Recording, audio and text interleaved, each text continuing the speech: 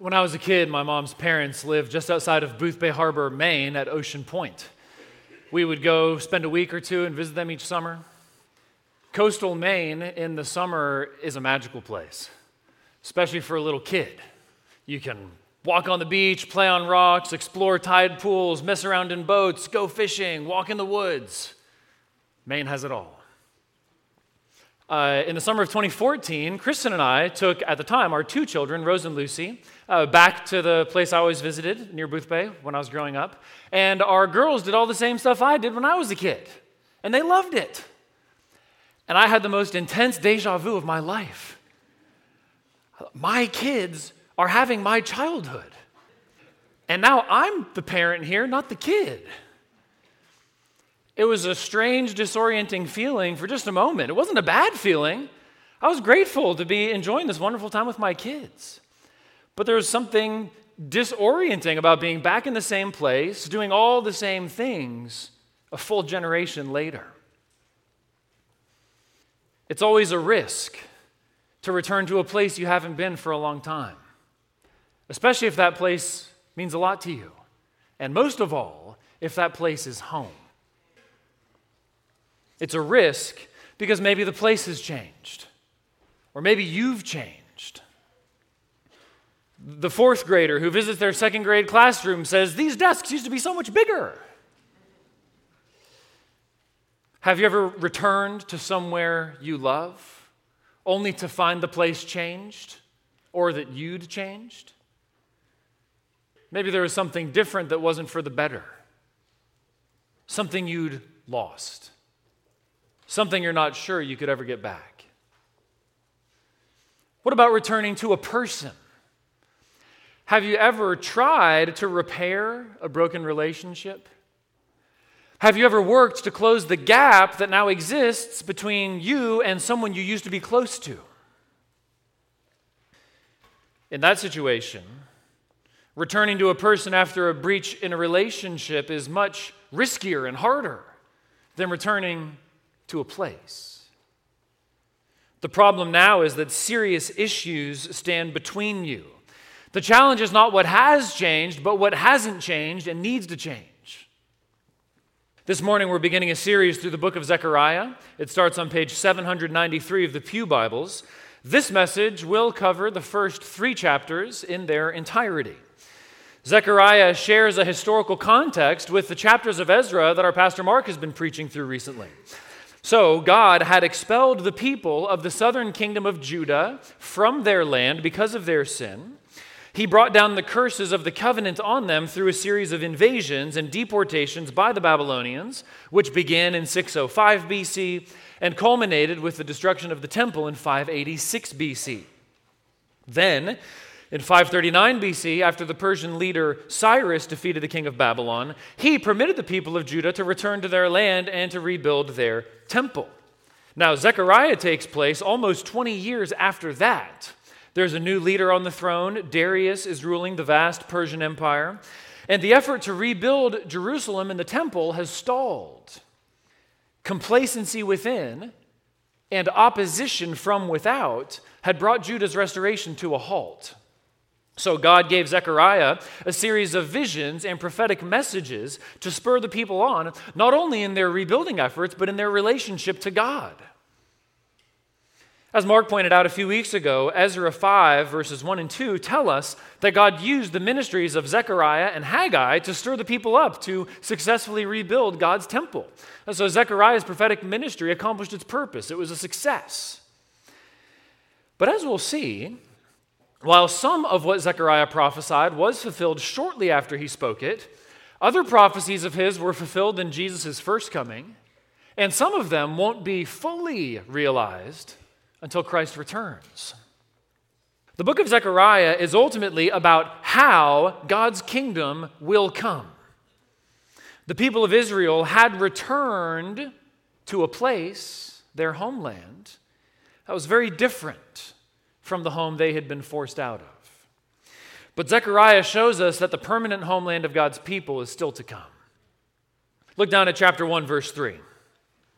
In some ways, this one verse sums up the whole book. Therefore say to them, Thus declares the Lord of hosts, return to me, says the Lord of hosts, and I will return to you, says the Lord of hosts. Return to me, and I will return to you. What does it mean to return to God? And what happens when you do? This verse is a key to the whole book, especially to the series of visions that go from chapter 1 to chapter 6. In the opening section of the book, God calls his people to repent, and then in the series of visions that follows, God gives Zechariah a series of images and symbols that show just what it means that God will return to his people. There are two sides to this relationship, ours and God's. So today there will be two parts of the sermon. We must, and he will. The first part of the sermon will have only 1 point. The second part of the sermon will have 4. First, we must. Point number 1, repent. We must repent. Through Zechariah, God calls the people of Judah and all of us to repent. We hear this call in chapter 1, verses 1 to 6. In the 8th month, in the 2nd year of Darius, the word of the Lord came to the prophet Zechariah, the son of Berechiah, son of Iddo, saying, the Lord was very angry with your fathers. Therefore say to them, thus declares the Lord of hosts, return to me, says the Lord of hosts, and I will return to you, says the Lord of hosts. Do not be like your fathers, to whom the former prophets cried out, thus says the Lord of hosts, return from your evil ways and from your evil deeds. But they did not hear or pay attention to me, declares the Lord. Your fathers, where are they? And the prophets, do they live forever? But my words and my statutes, which I commanded my servants the prophets, did they not overtake your fathers? So they repented and said, as the Lord of hosts purposed to deal with us for our ways and deeds, so has he dealt with us. Zechariah's message starts in verse 2 on a stern note. The Lord was very angry with your fathers. And then in verse 4, we learn more about these ancestors, these previous generations of God's people whom God had sent into exile for their sin. Verse 4, do not be like your fathers, to whom the former prophets cried out, thus says the Lord of hosts, return from your evil ways and from your evil deeds, but they did not hear or pay attention to me, declares the Lord. 2 generations later, the people's circumstances have changed, but their hearts haven't yet. That's why God commissions Zechariah in verse 3 to say, return to me, and I will return to you. Repentance is turning from sin and turning to God. Repentance is ceasing to rule your own life and submitting to God's rule. Repentance is agreeing with God that you are a sinner and resolving to reject all sin. We hear the rest of the story in verses 5 and 6. First, verse 5. Your fathers, where are they? And the prophets, do they live forever? You know you're in trouble when God himself breaks out the sarcasm. Here, for just a moment, the Lord of Lords flexes in the sight of his people. Those faithless ancestors, any of them still around? What about the faithful prophets? Are any of them immune to death? What about you? Do you know that you will wake up tomorrow? But in verse 5, God isn't merely showing off. He's pointing his people to the power of his word. Look at verse 6. But my words and my statutes, which I commanded my servants the prophets, did they not overtake your fathers? God's word is more powerful and more reliable than the God-given life that is keeping your heart beating right now. You will die someday. You might die today. But God's word never fails.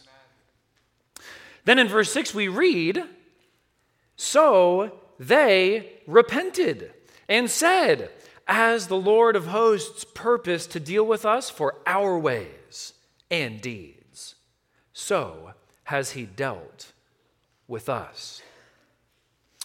Now, who repents here? Is it the previous generation or the people Zechariah is preaching to? For a number of reasons, I think it's the people Zechariah is preaching to. The main reason is that in verse 4, the Lord emphasizes that the previous generations didn't repent.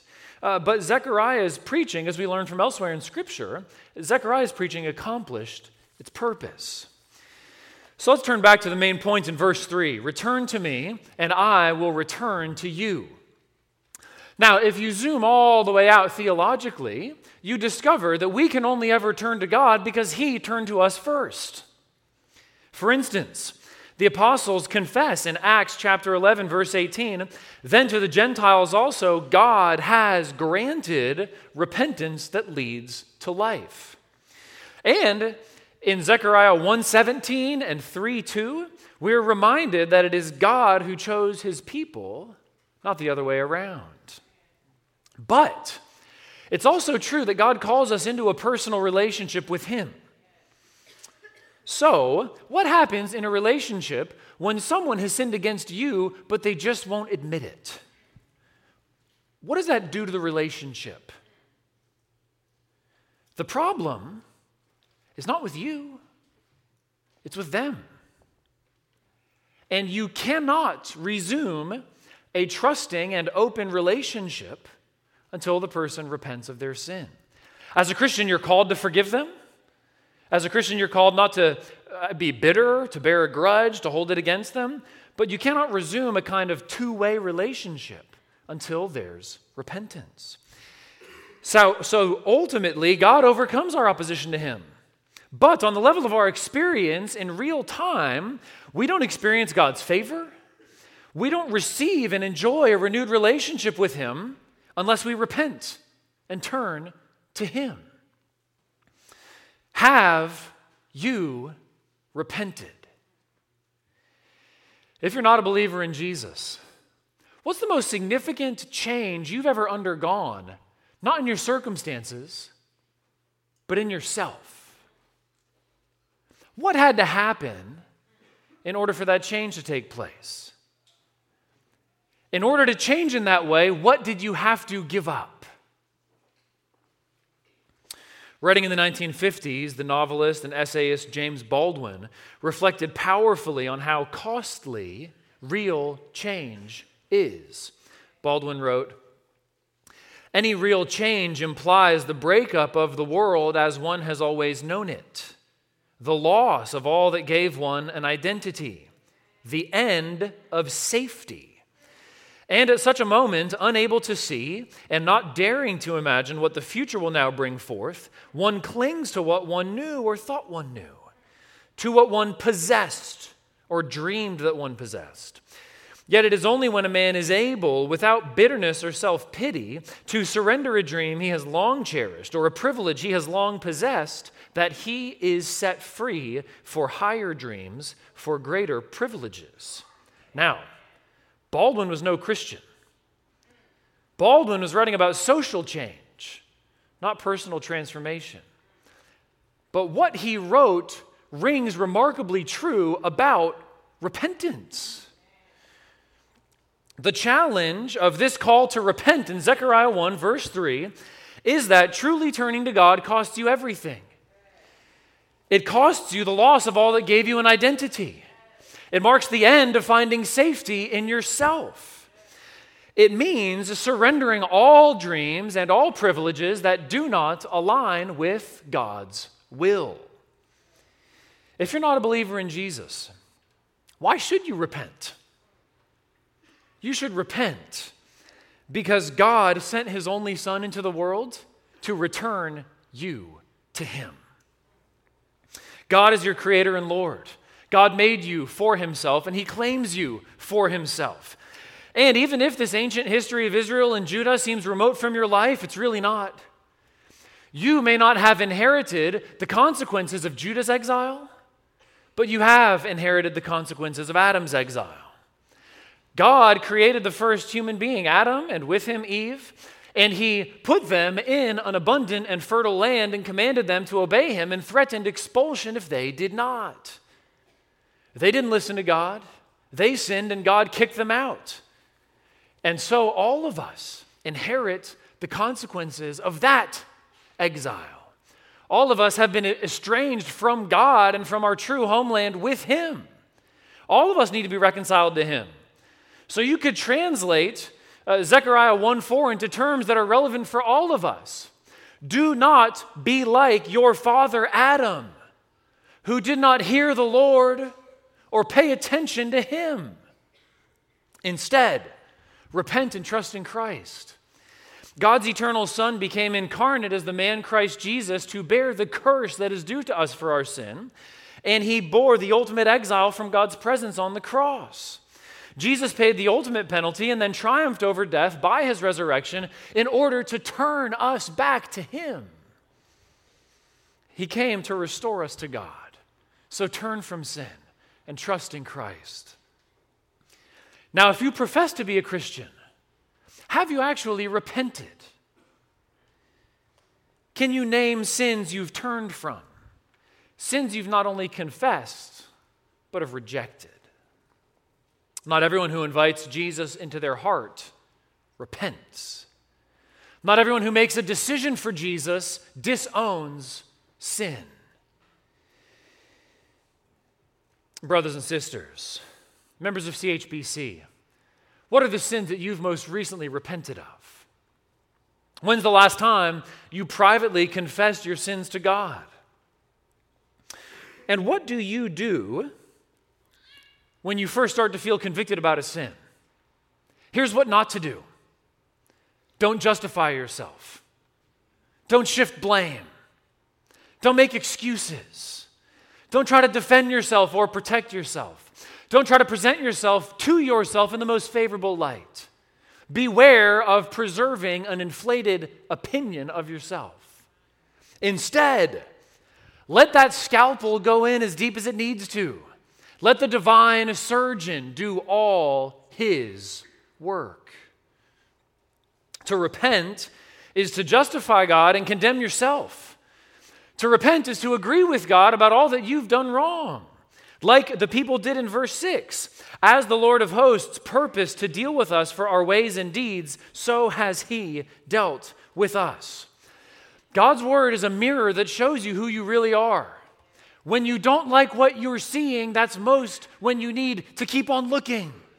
Don't close your eyes when you don't like what the mirror is holding up. God's word is a flashlight that cuts through all the darkness of our souls. So don't hide from the light. Verse 4, but they did not hear or pay attention to me. Let that searchlight come in and show you the worst about yourself, and then bring that worst to God in total confidence that he will forgive you and cleanse you. What does it mean to return to God? It means you repent. And then, how does God respond? How does he return to us? That'll be the second part of the sermon, our next 4 points. God will, point 2, return. God will return to dwell among his people, and he has. This promise is at the heart of the first vision God gives Zechariah in chapter 1, verses 7 to 17. This passage begins a series of visions that the Lord gave Zechariah. They aren't dreams. There's no evidence that Zechariah was asleep. Instead, the Lord simply caused Zechariah to see something symbolic. These aren't allegories. Not every detail is significant. You don't need a kind of decoder ring to figure it out. Some details are simply there to fill in the picture so that there can be a little mini story that makes sense. These visions are a little bit like Jesus' parables in that there tends to be one main point that all the little details are there to serve. And you don't have to nail down every detail to get the main point. So, in this passage, verses 7 to 17, verses 8 to 11 present Zechariah's vision. And then in verses 12 to 17, an angel asks the Lord a question. This prompts God himself to reply with what Zechariah is to go preach to the people. Look at verses 8 to 11. Actually, we'll start in verse 7 for the context. Verses 7 to 11. On the 24th day of the 11th month, which is the month of Shebat, in the second year of Darius, the word of the Lord came to the prophet Zechariah, the son of Berechiah, son of Iddo, saying, I saw in the night, and behold, a man riding on a red horse. He was standing among the myrtle trees in the glen, and behind him were red, sorrel, and white horses. Then I said, What are these, my Lord? The angel who talked with me said to me, I will show you what they are.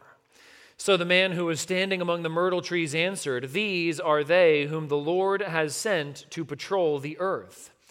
And they answered the angel of the Lord who was standing among the myrtle trees and said, We have patrolled the earth, and behold, all the earth remains at rest.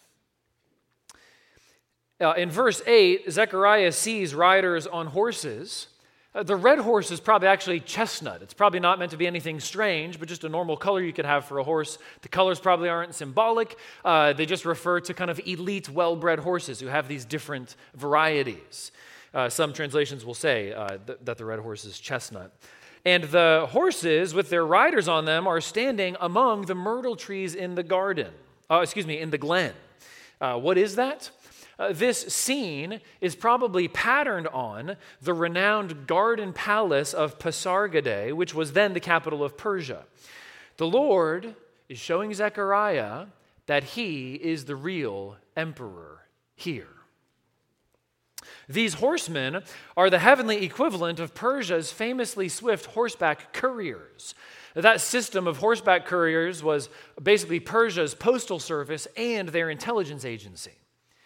And God is saying to Zechariah that he has his own reliable, efficient means of surveying his universal dominion. In verse 11, these mounted angelic riders report, We have patrolled the earth, and behold, all the earth remains at rest. The political background here is that while Cyrus the Great did take control of what was the Babylonian Empire, he left its administrative structure basically intact. It was a relatively bloodless takeover. So even though his takeover triggered Judah's return from exile, Babylon still had not received the full punishment they deserved, and the full punishment that earlier prophets had said was coming to them. In verse 15, we're going to see that God says Babylon exceeded their commission in how they punished Judah. God used them to discipline his people, but they took it too far, and God is not happy with them. Yet now, verse 11 says that Babylon, like the whole earth, is at rest, at ease, complacent. Have you ever heard of the long peace? As far as I'm aware, the term was coined by the military historian John Lewis Gaddis, who wrote an article about it in 1986 and then published a book by that title in 1989. Gaddis was characterizing the period from the end of World War II to the time of his writing, and the same essential conditions hold today. The long peace describes the relative peace that existed and still exists between the world's major powers. We're now in year 75 of this global major power peace. And as historians will tell you, that long a peace between the world's major powers has not been documented since the Roman Empire, nearly 2,000 years ago. The first time that historical fact dawned on me, it made my head spin. I've lived my whole life. Most of us have lived our whole lives in an utter historical anomaly. What we all take for granted is anything but. Relatively speaking, the same conditions obtain today that were true in chapter 1, verse 11 of Zechariah. The Lord is saying in verse 11, these nations, including what remains of Babylon, are at ease. They're unsuspecting. They don't know what's coming to them from the hand of the Lord. God will soon end their peace, and he will soon restore the fortunes of his people. Look at verses 12 to 17. Then the angel of the Lord said, O Lord of hosts, how long will you have no mercy on Jerusalem and the cities of Judah, against which you have been angry these 70 years? And the Lord answered gracious and comforting words to the angel who talked with me.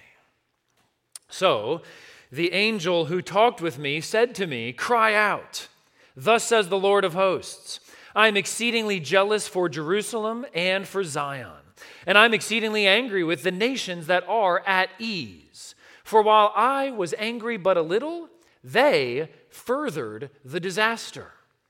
Therefore, thus says the Lord, I have returned to Jerusalem with mercy. My house shall be built in it, declares the Lord of hosts, and the measuring line shall be stretched out over Jerusalem. Cry out again.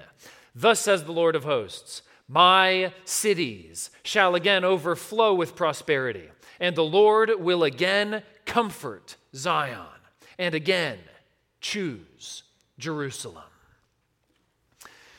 In contrast to the peace of the other nations in verse 11, in verse 12, this angel sends up a prayer of lament to God over the miserable state of God's people in Judah.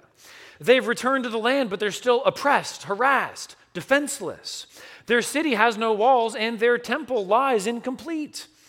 Look at the angel's cry in verse 12. O Lord of hosts, how long will you have no mercy on Jerusalem and the cities of Judah, against which you have been angry these 70 years? By referring to 70 years, the angel is talking about the duration of the exile that was promised in the prophet Jeremiah. The angel is appealing to God to keep his promises to restore his people. He is lamenting to the Lord and pleading with the Lord to keep his word, just like the psalmists do over and over again.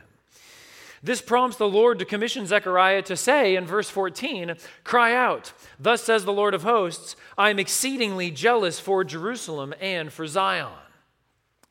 Now, God's jealousy here is not a petty competitiveness.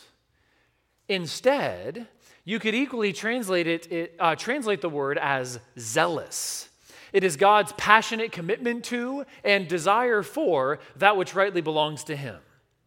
God is totally devoted to his people, and he claims our total devotion to him in return. God's love for his people is intense, powerful, personal, loyal, and unshakable. This week, I saw a brief statement by a group called the Atheist Forum. They wrote, Christianity, belief that one God created a universe 13.79 billion years old, 93 billion light years in diameter, consisting of over 200 billion galaxies, each containing an average of 200 billion stars, only to have a personal relationship with you. One person replied, if you could, you would do this for love. That is what God has done for each of us. That is the intense, jealous, zealous love God has for you. And the action that God's love for his people moves him to take is spelled out in verses 16 and 17. Look again at those verses. Therefore, thus says the Lord, I have returned to Jerusalem with mercy. My house shall be built in it, declares the Lord of hosts, and the measuring line shall be stretched out over Jerusalem.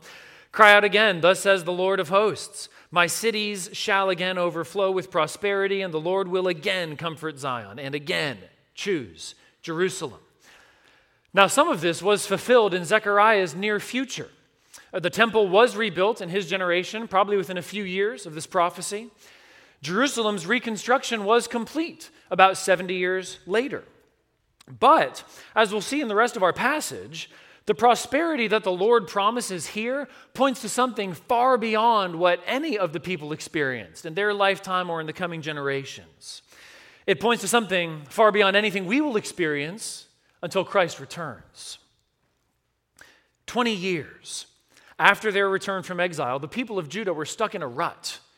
God's promises of glorious prosperity for them and judgment for their enemies had not yet come true.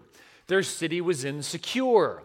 Their political fortunes rested on the whims of a distant dictator. They were financially hard-pressed. At such a time of insecurity and uncertainty, what did they need most? God himself. That's what God promised to give them.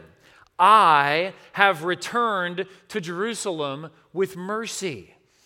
What they needed more than political freedom or physical security was God himself returning to them in his gracious favor. Verse 17, the Lord will again comfort Zion. And when your life is riddled with uncertainty and insecurity, what you most need is not fixed circumstances, but the favor of God. What you most need is not for your life to be put into the shape you want it in, but for God himself to come to you and comfort you. In this passage, God promises to return to his people, and he has. He has come to us in Christ. He has poured out his Spirit to make his dwelling not just with us, but in us. If you're in Christ, God has returned to you. Point 3, repay. God will repay those who oppress his people. The Lord introduced this theme in verse 15, and then he develops it in the next vision in chapter 1, verses 18 to 21. And I lifted my eyes and saw, and behold, 4 horns. And I said to the angel who talked with me, what are these? And he said to me, these are the horns that have scattered Judah, Israel, and Jerusalem. Then the Lord showed me 4 craftsmen. And I said, what are these coming to do? He said, these are the horns that scattered Judah so that no one raised his head. And these, that is the craftsmen, have come to terrify them, to cast down the horns of the nations who lifted up their horns against the land of Judah, to scatter it. The horns here are likely those of animals, like an ox. The horn was a symbol of power because animals would use it for defense and offense. It's a symbol of strength. There are 4 horns. The meaning of that isn't totally clear. It may be that there's 2 horns for 2 animals each, and that those 2 animals each represent a nation that carried God's people into exile. So Assyria for the northern kingdom of Israel, and Babylon for the southern kingdom of Judah. That's possible. But in any case, the point about the horns is that these craftsmen are coming to defeat them. One of our family's favorite family pictures features a very young Rose running, and me also running, holding a very small Lucy. We are running away from a swan. The swan is captured in the picture. The swan is large. Its head probably gets up to about yay high with its neck fully stretched out. The swan is moving rapidly in our direction. Now, we were living in England at the time, and in the part of England where we lived, swans are about as common as ducks are here. They're beautiful creatures, they're elegant, they're amazing. We'd come to love them. We are not sure why this swan came not to love us. Perhaps we were taking up space it required for other purposes. We just don't know. But in any case, the swan was chasing us, and so we were running away because the swan was clearly the superior power. I was not going to go toe-to-toe with the swan. And changing a few details as necessary, that's basically what's going on in this vision. There was a power that thought it was superior. Those are the nations that came against Judah. But God is saying a superior power is coming. And what's even more frightening than that is that it's God himself, an infinitely superior power who stands behind the earthly power that he's going to use to judge those nations who oppressed his people.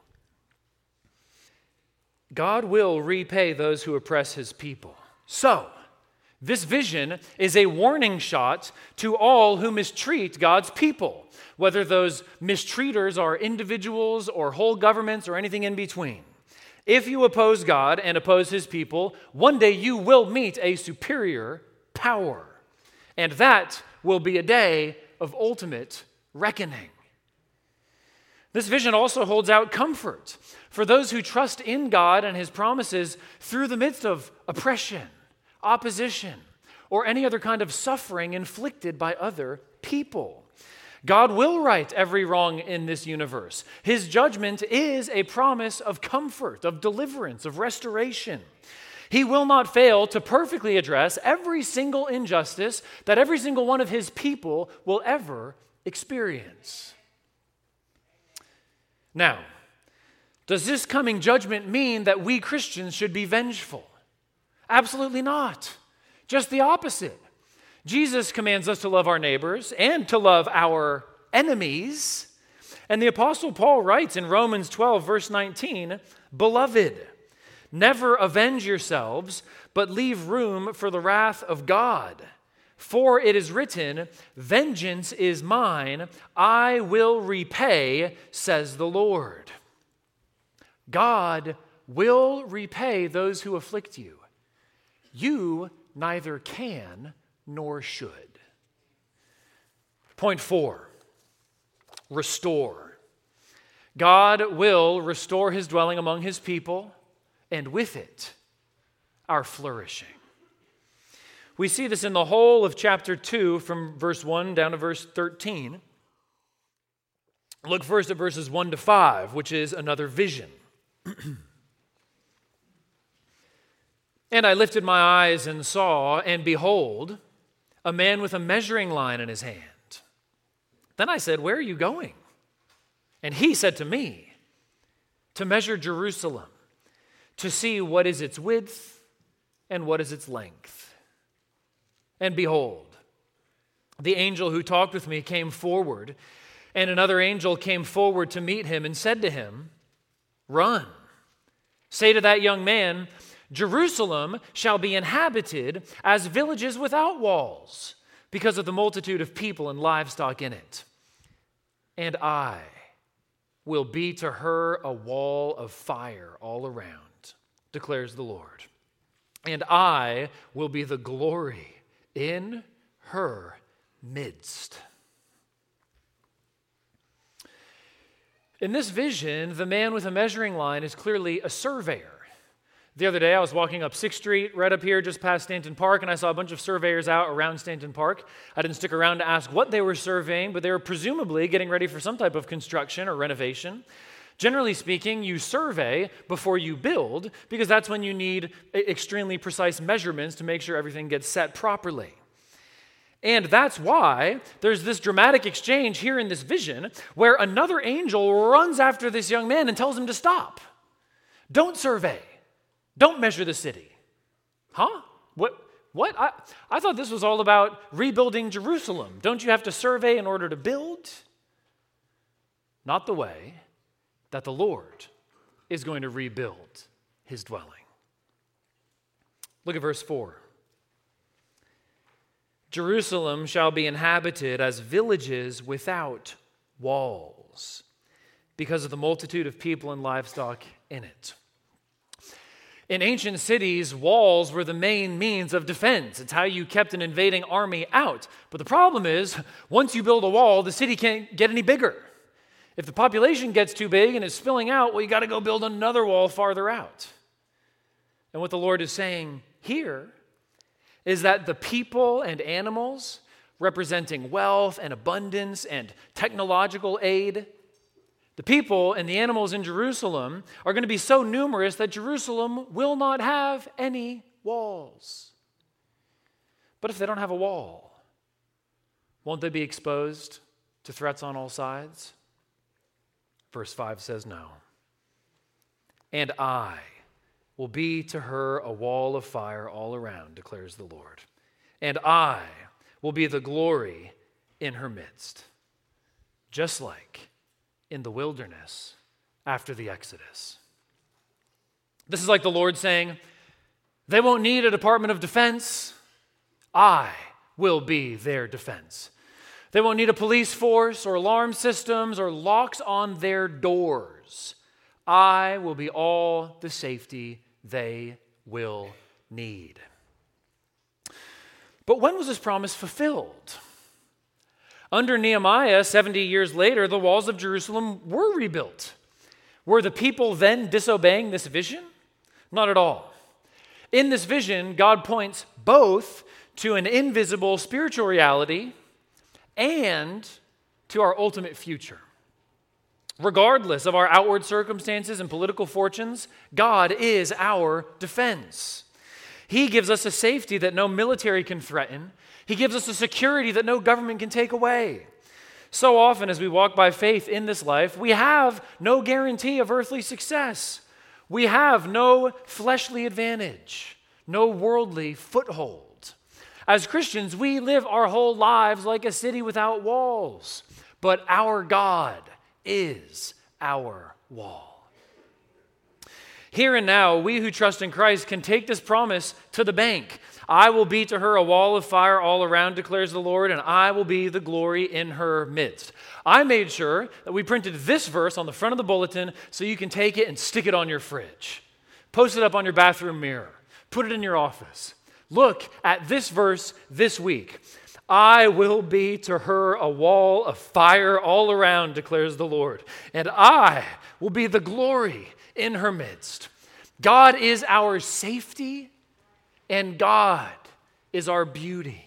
And what is true for all of us is true for each of us individually. As David prayed in Psalm 3, verse 4, but you, O Lord, are a shield about me, my glory, and the lifter of my head. This promise is true for us now spiritually through God's presence with us, and it will be fully realized in the new creation when Christ returns. There's a little bit of a link here with imagery in Revelation 21, verses 23 to 25. Listen for it. And the city has no need of sun or moon to shine on it, for the glory of God gives it light, and its lamp is the Lamb. By its light will the nations walk, and the kings of the earth will bring their glory into it, and its gates will never be shut by day, and there will be no night there. That is what's coming for all of us who trust in Christ. Look now at verses 6 to 13.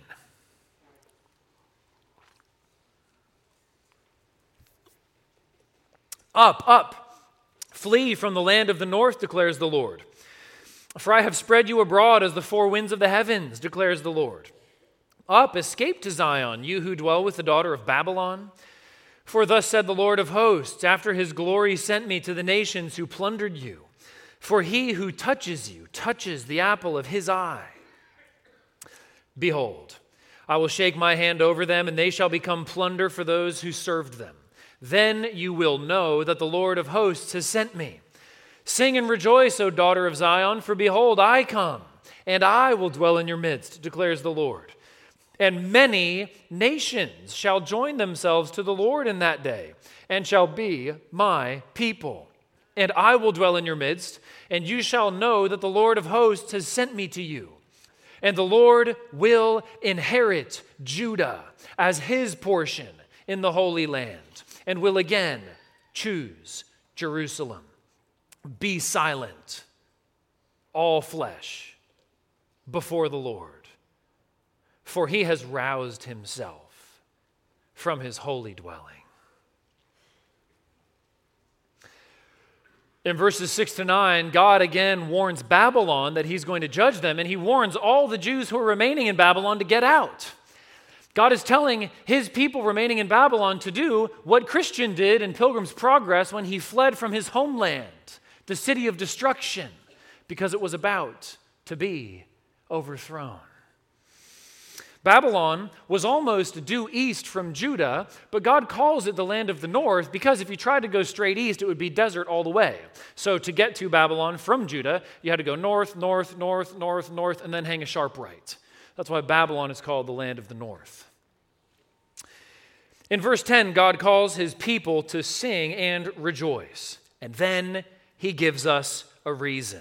Verse 10, sing and rejoice, O daughter of Zion, for behold, I come, and I will dwell in your midst, declares the Lord. If you trust in Christ, God is with you and in you. This is cause for solid joy, stable joy, lasting joy, joy that can shine in the bleakest times. God's grace gives you joy that can't be shaken by anything in the world because it comes from beyond the world.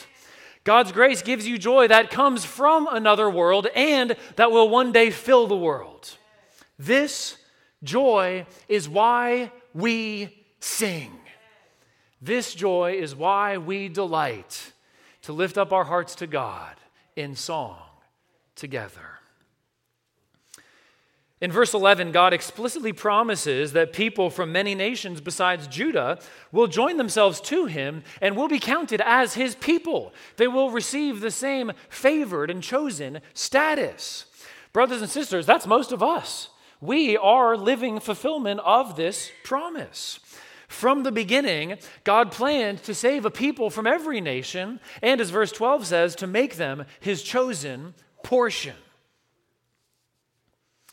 Now, all of these rich and encouraging promises raise an acute question. How? How can a holy God dwell with a sinful people? After the exile, the people are still stained by sin. How can God bring his kingdom and make his dwelling with his people? Point 5, remove. God will remove all their sin all at once, and he has. In this last point, we will briefly cover all of chapter 3, verses 1 to 10. Look down at verses 1 to 5.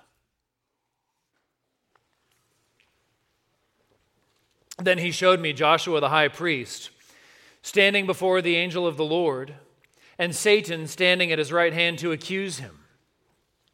And the Lord said to Satan, "The Lord rebuke you, O Satan. The Lord who has chosen Jerusalem rebuke you. Is not this a brand plucked from the fire?" Now Joshua was standing before the angel, clothed with filthy garments.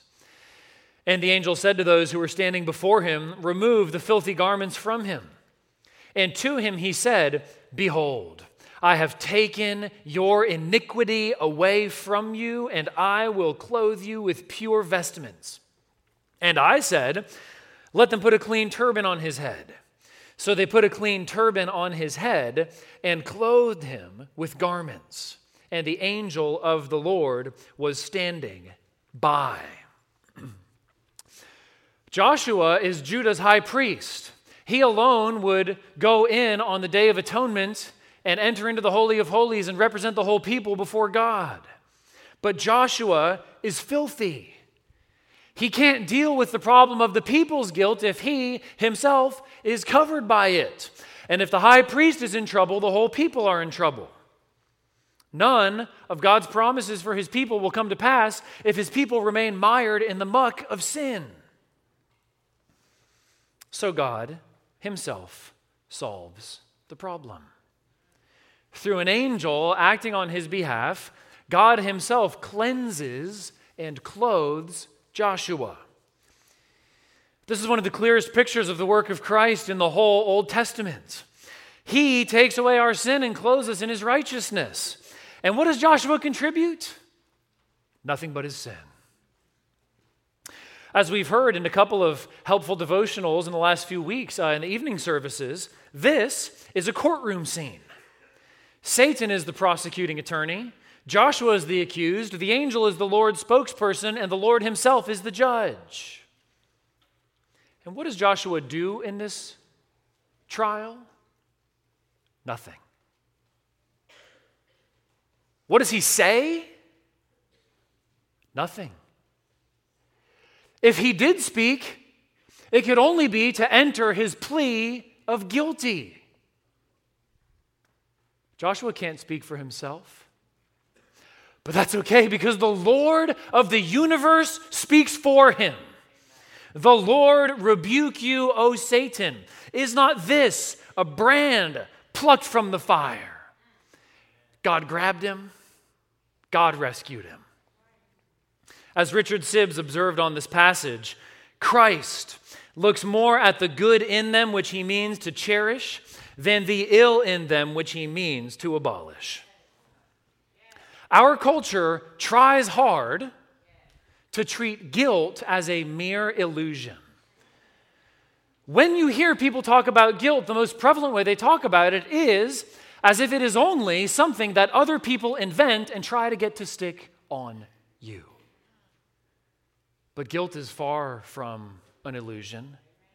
Guilt is as real as a stain on your shirt that is stuck there even after every remedy you've tried to get it out. Guilt is that objective. Guilt is that lasting. And guilt is that far beyond your power to get rid of. But in the gospel of Christ, God offers you a whole new set of clothes. We've seen how Joshua was cleansed and clothed. All of that served the purpose of him being commissioned. We see this in verses 6 and 7. And the angel of the Lord solemnly assured Joshua, "Thus says the Lord of hosts, if you will walk in my ways and keep my charge, then you shall rule my house and have charge of my courts, and I will give you the right of access among those who are standing here." In his role as the high priest, Joshua is responsible to do all that God says with regard to the worship in the temple, and he's responsible to make sure that everybody else does too. And God is saying, if you fulfill that role, you will have access to my innermost presence. Verses 8 to 10 tell us that this whole episode is a preview of something to come. Look at those verses. Joshua 3, 8 to 10. Hear now, O Joshua the high priest, you and your friends who sit before you, for they are men who are a sign. Behold, I will bring my servant the branch. For behold, on the stone that I have set before Joshua, on a single stone with 7 eyes, I will engrave its inscription, declares the Lord of hosts, and I will remove the iniquity of this land in a single day. In that day, declares the Lord of hosts, every one of you will invite his neighbor to come under his vine and under his fig tree. Verse 8 says that Joshua and all these men are a sign pointing forward to coming attractions. And what is that attraction? It's this man whom God calls the branch. The branch is a title from Jeremiah 23, verse 5, and 33, verse 15, and it has roots also in Isaiah and Ezekiel. Both of those passages in Jeremiah describe a descendant from David who will reign as king, fulfill God's will, and bring about his people's flourishing. The Lord is saying that Joshua's cleansing, clothing, and commissioning is a picture of what he's going to accomplish for all his people through the Messiah. And then verse 9 tells us even more. We don't have time to discuss this in detail, but I think the stone with 7 eyes actually refers to 7 pairs of stones, 14 total. The Hebrew word for stone is often used as a collective singular, like our word jewelry. And since eyes are a pair, 7 pairs makes 14. That number exactly matches the number of stones that Israel's high priest wore on his ephod and breastpiece. And here's the clincher. Those stones that the high priest wore were inscribed, engraved with the names of the tribes of Israel. Those stones also had an inscription. My name is graven on his hands. My name is written on his heart. And what's written on this set of stones, regardless of whether it's one or many, I think it's the message in verse 9. I will remove the iniquity of this land in a single day. Now, what day would that be? Good Friday. On that day, God fulfilled his promise to remove all our sin, all at once. This is why verse 9 leads directly to verse 10. Under his vine and under his fig tree is an image of total abundance, prosperity, security, flourishing. We won't experience these conditions of utter material flourishing until the new creation. But they're guaranteed by the cross of Christ. Because Jesus took all our sin away, one day God will take away everything that mars his creation and will put in its place total and unending abundance. So the question for you is, how can you experience that unending abundance? It's only by turning from sin and trusting in Christ. Return to me, declares the Lord of hosts, and I will return to you, declares the Lord of hosts. Through Christ, God has removed our sin and restored his dwelling with us. Through Christ, God will repay all who oppose his people. In Christ, God has returned to us, making us his own, and one day he will return to us for good. You may or may not be able to go home again. You may or may not be able to repair that broken relationship. But through Christ, you can return to God, and he will return to you. And what makes all of this not only possible, but guaranteed for all who believe, is one day. That day is promised right here in Zechariah 3:9. That day was destined in God's plan from all eternity. God destined that day to come, and with it, our salvation. See the destined day arise. See a willing sacrifice. Let's pray.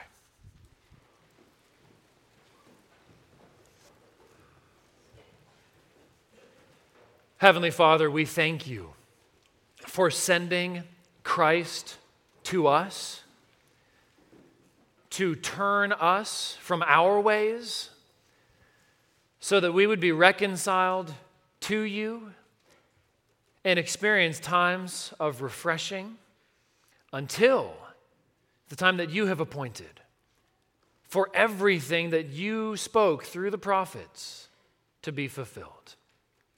Father, we pray that we would all continually return to you. In Jesus' name, amen.